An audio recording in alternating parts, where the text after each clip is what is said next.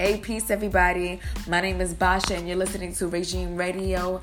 This is a young Black Muslima. It is also a community of blossoming humans, and I answer their questions, and sometimes I make them think about their potential to make change. So welcome. I hope if you're enjoying, the series of podcast episodes, or if this is your first time, go back to episode 1 and enjoy.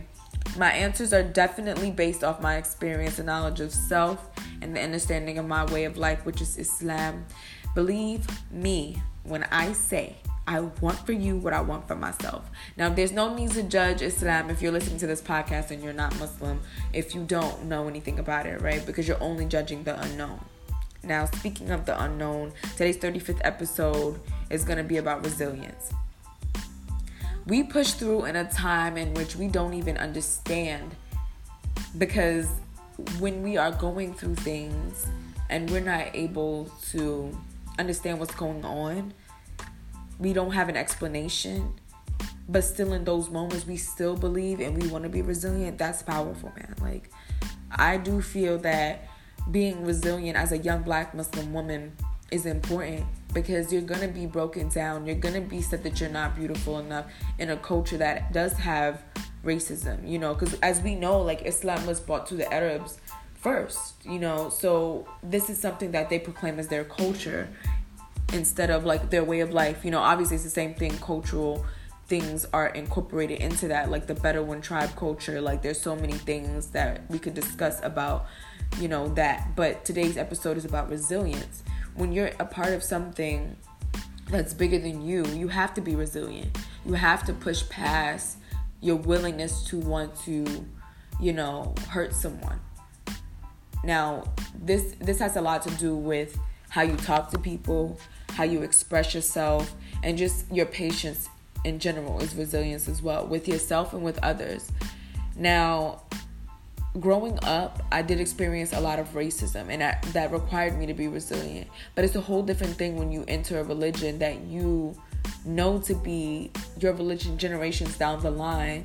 But obviously, the history of Islam is something to take into part when you're like actually studying the religion way of life. I do feel it's super important to know that this is something you want. You want to be resilient. You want to understand who your creator is. You want to understand who you are. That has nothing to do with anybody else. I can't tell you how many times I've let other people affect my deen, and I will never do it again, because it's the worst feeling ever. I feel like I'm blaming Islam for what people do. And Islam is perfect. The Quran is perfect. So I'm going to be resilient in my deen. I'm going to be resilient in my business. I'm a businesswoman. I'm going to be somebody who doesn't feed herself negativity. You have to remember that. Like, are you going to really want to do this for the long haul? If you do, you're not going to feed yourself negativity. You're going to take the time to enjoy life. Life is not all about the dunya as well. So being resilient in your spirituality, being resilient in your way of life, being disciplined, trying hard to, get better at things and to know more about yourself. Learning Arabic, learning a different language is a challenge, but it is also a discipline. It's a beautiful thing. And within Arabic, it helps me to be resilient, because I want to know more and I want to understand the Quran. I want to understand all of this knowledge that may be there, but we're missing because we only have the English translation. You understand? I could talk about resilience all day. The main thing is that you stay resilient. The main thing is that you inspire your mothers to be resilient. You inspire your daughters to be resilient. As generational women, we have to make sure that we're empowering the next generation of women to be better than we are.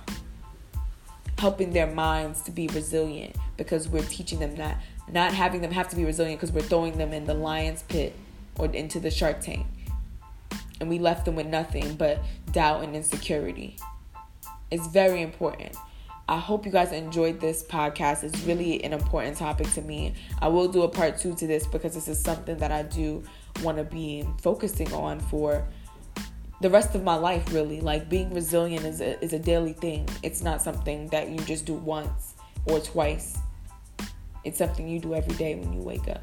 Alhamdulillah, pray Fajr, if you miss Fajr, be resilient, pray Fajr. Like, still wake. As soon as you realize you're woke and you realize you missed Fajr, wake up and pray.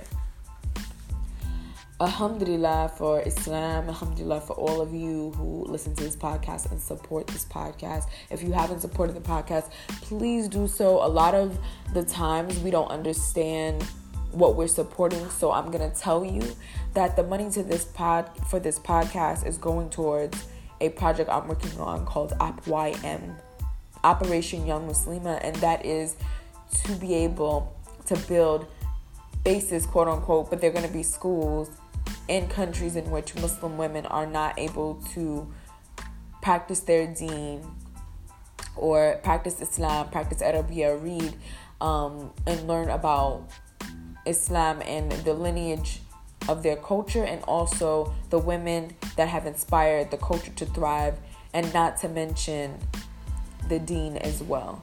Thank you guys so much for listening to this podcast. Again, I'm so grateful, and I'm going to keep doing this. Please support the podcast. It's going towards OPYM,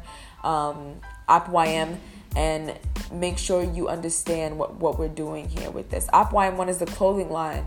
So I'll let you guys know more about that. We'll do a lot more talking about this throughout the podcast, so you guys know more about it. Thank you guys so much. I appreciate you. Assalamu alaikum wa rahmatullahi wa barakatuh.